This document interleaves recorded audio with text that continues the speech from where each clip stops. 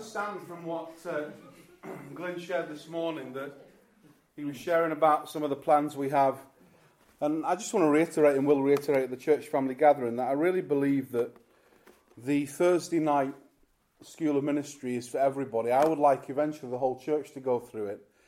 Because I think that, personally from my observation in the last 3 years, a 30-minute Sunday morning preach is not enough to build a community on.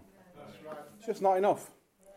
It's not enough to build anything of consequence and depth in the life of believers. It may be entertaining, depends on who speaks. It may be something that we like, or that was a good message.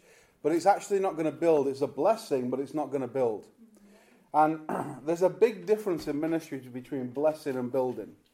And I really believe that God wants us to build something quite strong in our community. Amen. In Keighley. I really believe that, and wider still. Yeah. And I don't think we can do that without the Holy Spirit. No. Now, I know many of you have been told over the years, well, you have the Holy Spirit, you don't need any more Holy Spirit. But I want to tell you, we need all the Holy Spirit we can get. Yes. We need so much more Holy Spirit that we can actually comprehend right now. We need more of the Holy Spirit. We need a Holy Spirit to so impact our lives that we, as a body of believers, become an living expression of Jesus. And do what Jesus did. Until that happens, you haven't got the fullness of the Holy Spirit. The fullness of the Holy Spirit will come when you and I are hungry and thirsty for the Holy Spirit more and more. And the other thing that I know we've been told over the years is that we have the presence of God. But there's the presence of God that resides within, and there's a presence of God that comes amongst when we meet together. Yeah. When we worship and we praise and there's a hunger, there's an expectation in the atmosphere, and we worship together, it's like God inhabits that praise. Yeah. And God can do amazing things. You know what I'm talking about. Some of you have experienced even physical sensations of God's presence at certain times, even in the times we've had in our services. And I really believe that if we have a mindset that we've got it all, we've got the Holy Spirit, we've got the presence of God fully, it brings us into a false sense of security that we've got it all and we don't need to do anything. We just are wonderfully perfect now. But the problem with that, when our lives hit a load of rubbish, we then have a situation where, well, I thought I was perfect. I thought I'd never make that mistake. How do I deal with this situation? The answer is still the Holy Spirit. The answer is still allowing Him to help. And I want to share a few things, and then we're going to I believe we're going to encounter the Holy Spirit. So do I. More and more. And I know this weekend has always been much more of a social time, and I love that. It's been a great day. But I think as part of that, God is in the midst of all we're doing. Thank God He was with us when we're abseiling. Amen. He was with us in whatever He was doing. There was a few more angels holding me up. Anyway. He was with us, wasn't He? In everything we do, He's with us. But God, there's times when, just celebration times like this, we can come together and really encounter Him. I believe some people are going to receive prophetic words tonight. It's going to change their life the next 5 years. I believe some people are going to encounter God in a way that they've never encountered God before. But it depends on expectation. I want to, in the next 20 minutes, to build your expectation to receive from Him and what that means. I love this passage in Acts chapter 2. It's one of my favourite passages in the Scripture. I'm going to read from verse 1. It says, when the day of Pentecost had fully come, they were all together in one accord and in one place. I mean, that is a miracle in itself, isn't it? All together in the same place and all together in one accord. So there was about 120 of these people. Jesus actually appeared to over 500 people after His resurrection. Yeah. Only 120 were in the upper room. But they got to a place where one particular day, they're all there together. Wouldn't it be amazing if the church that we meet together, one particular day, we're all there together? Yes. It would be great, wouldn't it? Awesome. And when they were all there together, it says they got in one accord. I find that kind of amazing. You know, the Holy Spirit was already working on them. even before the day of Pentecost. Jesus had breathed on them and said, receive the Holy Spirit. So all this was taking place already. But there was something more powerful, a more powerful experience to come. And then actually again in Acts 4 and various times in the book of Acts, the Holy Spirit would come again and again and again for specific assignments and specific tasks. So he constantly was wanting to work with the church in a powerful way. Right. And it says they were all in one accord. One accord means they were all in harmony. Yeah. They all agreed that what they wanted more than anything else was the Holy Spirit. They missed Jesus. And Jesus had promised that when the Holy Spirit comes, it's actually better than me being with you. So they were actually looking forward to the Holy Spirit coming. They didn't have lots of theological reasons why, well, Jesus breathed on us. We've already received the Holy Spirit. Let's do something else. No, they still had a hunger to receive the Holy Spirit.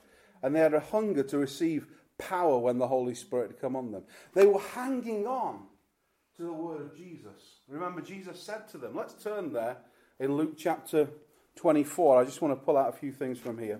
Luke 24. Jesus promised them when they met together and waited that the Holy Spirit would come. And Luke chapter 24, I want to read what Jesus said to them.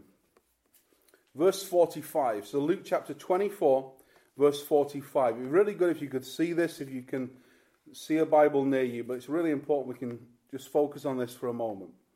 So Luke chapter 24, verse 45.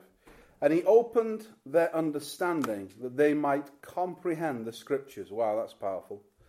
Then he said to them, it is written, it was necessary for the Christ to suffer and to rise from the dead on the third day, and that repentance and remission of sins should be preached in his name to all nations, beginning at Jerusalem. And you are the witnesses of these things. Behold, I send the promise of my Father upon you. But wait in the city of Jerusalem until you are endued with power from on high. So we find out from this scripture, Jesus' own words, that the Holy Spirit was the promise of the Father. The outpouring of the Holy Spirit, now in our generation, every time we receive from him, I believe the Father's blessed as we receive from the Holy Spirit. It says here as well, very, very clearly, that our mission is to speak repentance and remission of sins to all nations, beginning where we are, which our Jerusalem is Keighley. Amen? So where we are, we start by preaching this repentance and remission of sins. Repentance means this. Our message is, change the way you think. You're not unworthy, you're worthy. That's right. Change the way you think. You're not hated, you're loved. You don't have to live in fear, you can live in faith. So that's our message. The other message is, oh, and by the way, everything you've ever done wrong has been wiped away. That's a great message, isn't it? Amen. See, that message is so powerful, but that message was going to be marinated and completely and utterly baptized in the Holy Spirit to make it powerful. And what we've done for 2,000 years is make that message nothing like what Jesus said here. We've said all sorts of things to people, apart from your sins are wiped away. We've said all sorts of things to people, apart from change the way you think because you're not unworthy, you're worthy now. We've said all sorts of stuff. And I believe we've said all that stuff because we've not actually been ministering to people out of the Holy Spirit. We've been ministering to people out of religion. And I believe the more we receive the Holy Spirit and the dynamic life of the Holy Spirit, the more what we do will be out of that life and not out of death or out of dead religion. In John chapter 16, it's amazing what Jesus says about the Holy Spirit. And I want us to just turn there briefly. I know I'm using a little bit of scripture tonight, but, you know, we are Christians, so we can look at the Bible occasionally. Is that okay? So John chapter 16. John chapter 16.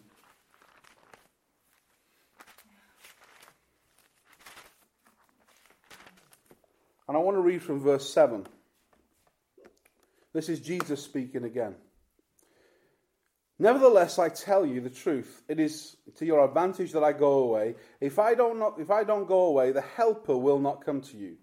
If I depart, I will send him to you. When he comes, he will convict the world of sin, of righteousness, and of judgment. There you are, Jeff. It's all about convicting the world of sin, righteousness, and judgment. No, let's listen on. He says this.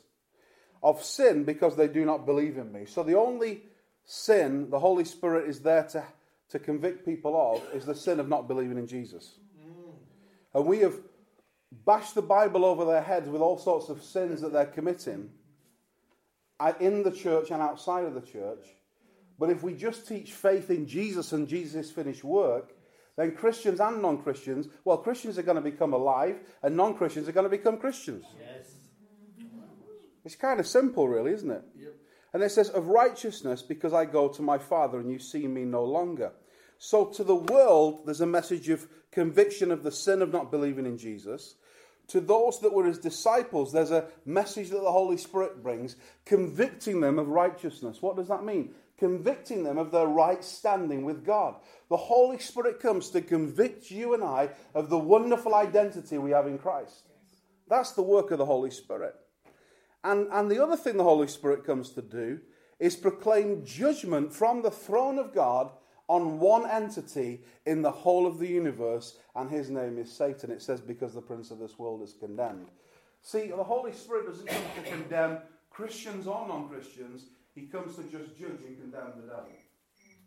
And we condemn the devil every time we render what he does useless.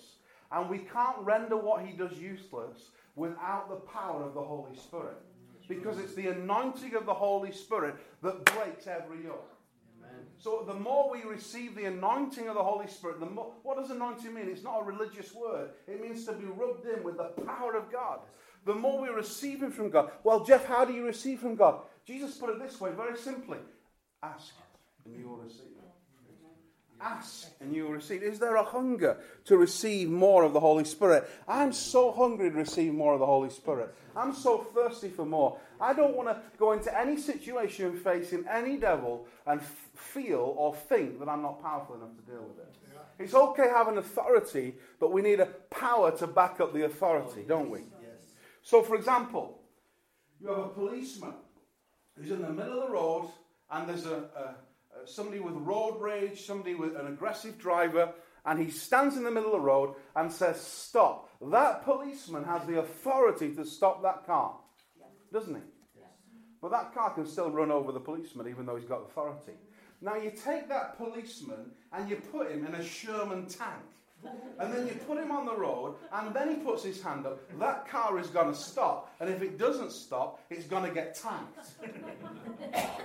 And that, I believe, is what God is saying to us, that he wants us not to just know we have authority and pray with authority, but know behind the authority there's a power to back it up. Hallelujah. Have you noticed one thing it says about the Holy Spirit? We read it in verse 7 of John 16. It says that the Holy Spirit will be a helper. He'll be a helper. And I don't know about you, but more and more in my deep prayer life and intercession, I'm saying, God, help a lot on a lot of stuff. And it seems like, that's all the kind of prayer I'm praying. Oh, God, please help. Please help with this situation. Please help. I believe he answers, though. He's the helper. We've been here 3 years, not in the Lake District, obviously in Yorkshire. 3 years, feels like today. 3 years we've been here. I've been here 3 years today. We've been here 3 years in Yorkshire as a family. And God spoke to me the weekend that Lalith and Duranthy were here. He spoke to me, and it wasn't a direct word through them. It was just during the ministry. When somebody's ministering the word, if you're open to what they're saying, even though you don't understand everything maybe, God can still speak revelation into your heart in that moment. Because it's an atmosphere charged with God. Right. So God can still speak to you if you're bothered. He can. Yeah. All right? So God wants to speak to us. But God spoke to me really strongly, and he said, son, I'm drawing a line, and I'm saying there's an end to transition in this church now. It's been 3 years. There's an end to transition. No more transition. You're moving forward in what I've put in your heart to do. No more transition. That's it now. So I thought, okay, Lord, praise God. And I really believe that it was a significant moment for me. And all my prayer and my focus on my faith is not how we're going to get through this transition. Because 3 years is a blooming long transition. It is. Not how we're going to get through this transition, but now how we're going to move forward as a congregation, as a people. That's where the focus is. And I believe there's a new power for the new season. And there's a new resource in the Holy Spirit to get the job done. Amen? So I just want to pick up this word in closing, helper. He will be a helper. You know, this word is a powerful word in the scripture. It isn't talking about somebody who is, just a nice little bit of help when you need him or her. That word helper is a similar word in the Greek to when you rewind right the way through the Old Testament to Genesis, and God says to Adam, I will make a helpmate suitable for you. Yeah. And the word helpmate there, and the word helper there, is not wife. The word helpmate there is warrior. Come on. Warrior. So husbands, you should hopefully see your wives differently from this moment. Warrior. So I will make a warrior suitable for you. I will make a warrior suitable for you to fight your battles. That's the Holy Spirit. How many battles have we fought on our own through our own ingenuity in life instead of allowing the Holy Spirit to fight for us? Yeah. Doesn't it say the battle is the Lord's? Yeah. The victory is ours, but the battle is the Lord's. And as we allow the Holy Spirit, but we've already got the Holy Spirit, but the problem is we haven't got the Holy Spirit to the fullness that God wants us to have him, because we will be just like Jesus. So as we allow the Holy Spirit to work on us, the warrior from heaven, the Holy Spirit who's now on the earth, will come alongside us and will fight our battles. One of the words to describe helper is defense, advocate, standby. Powerful, powerful word. Another word we get from helper here is the word virtue. Remember when the lady with the issue of blood, she touched the hem of Jesus' garment, he knew that virtue flowed out of him. The word there is power or force. The force be with you. We've said that before. This is a powerful word. And with this in mind, just go with me to Proverbs chapter 31. I'm going to finish in this scripture. Proverbs chapter 31. Thanks, Rob.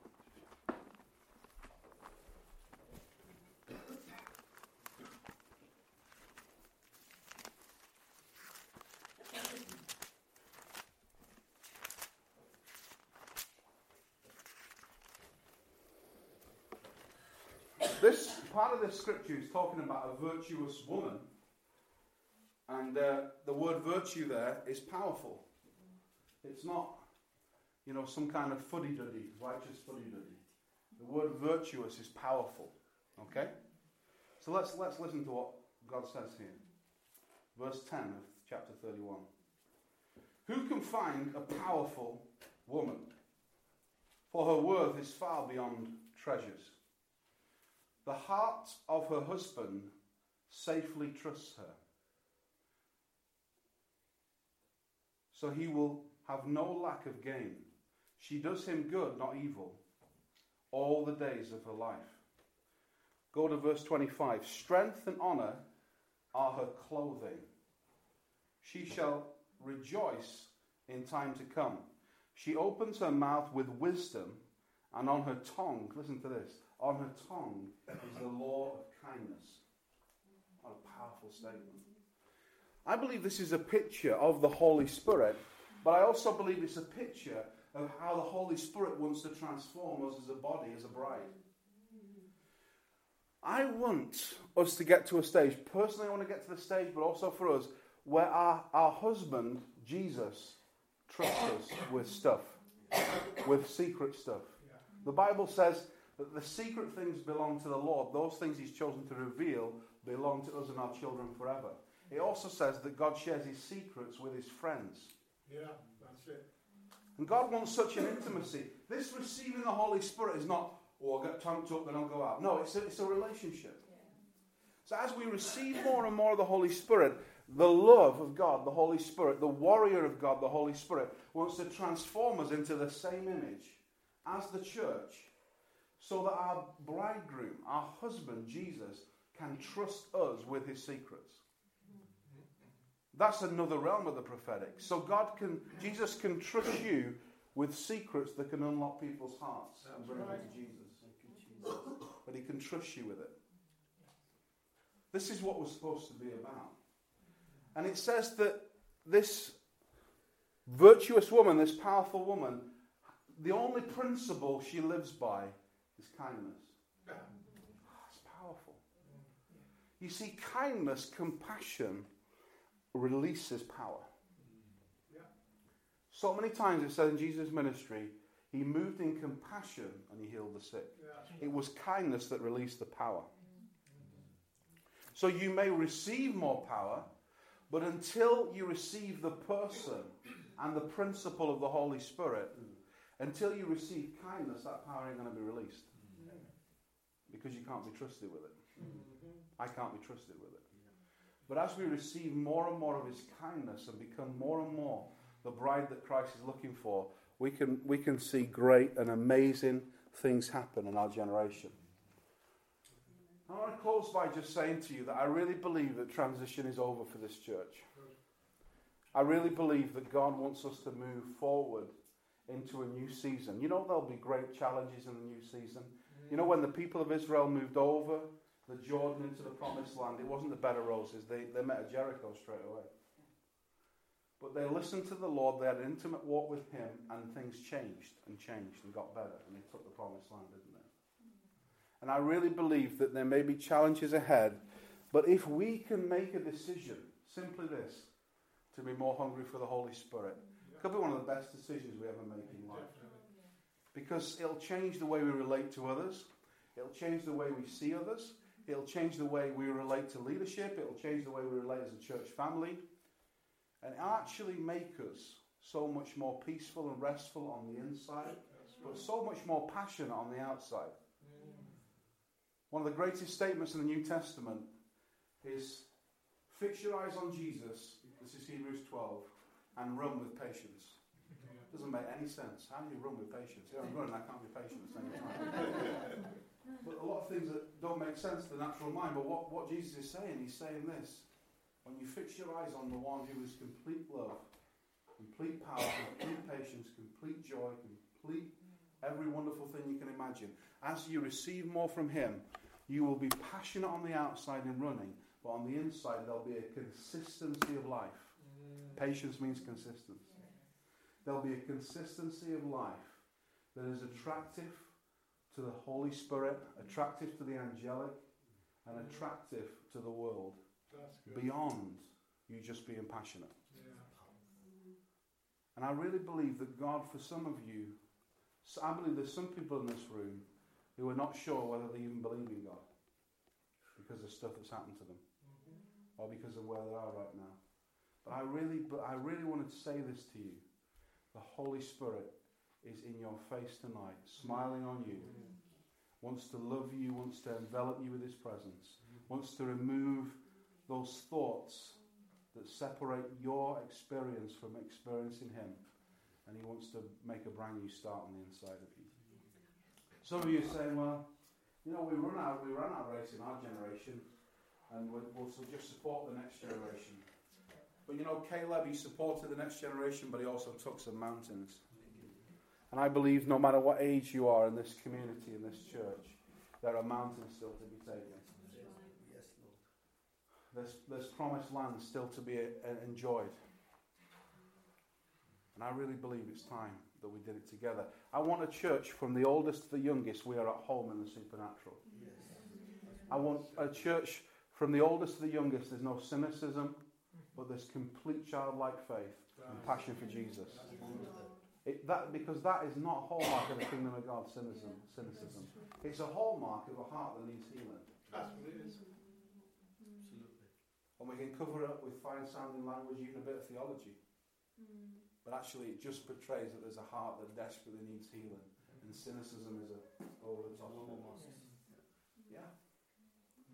I really believe that so many of you long to see greater and greater things. And I believe God is saying, I want to do it through you, not just for you to watch somebody else do it. I want to do it through you. Would you stand with me, please?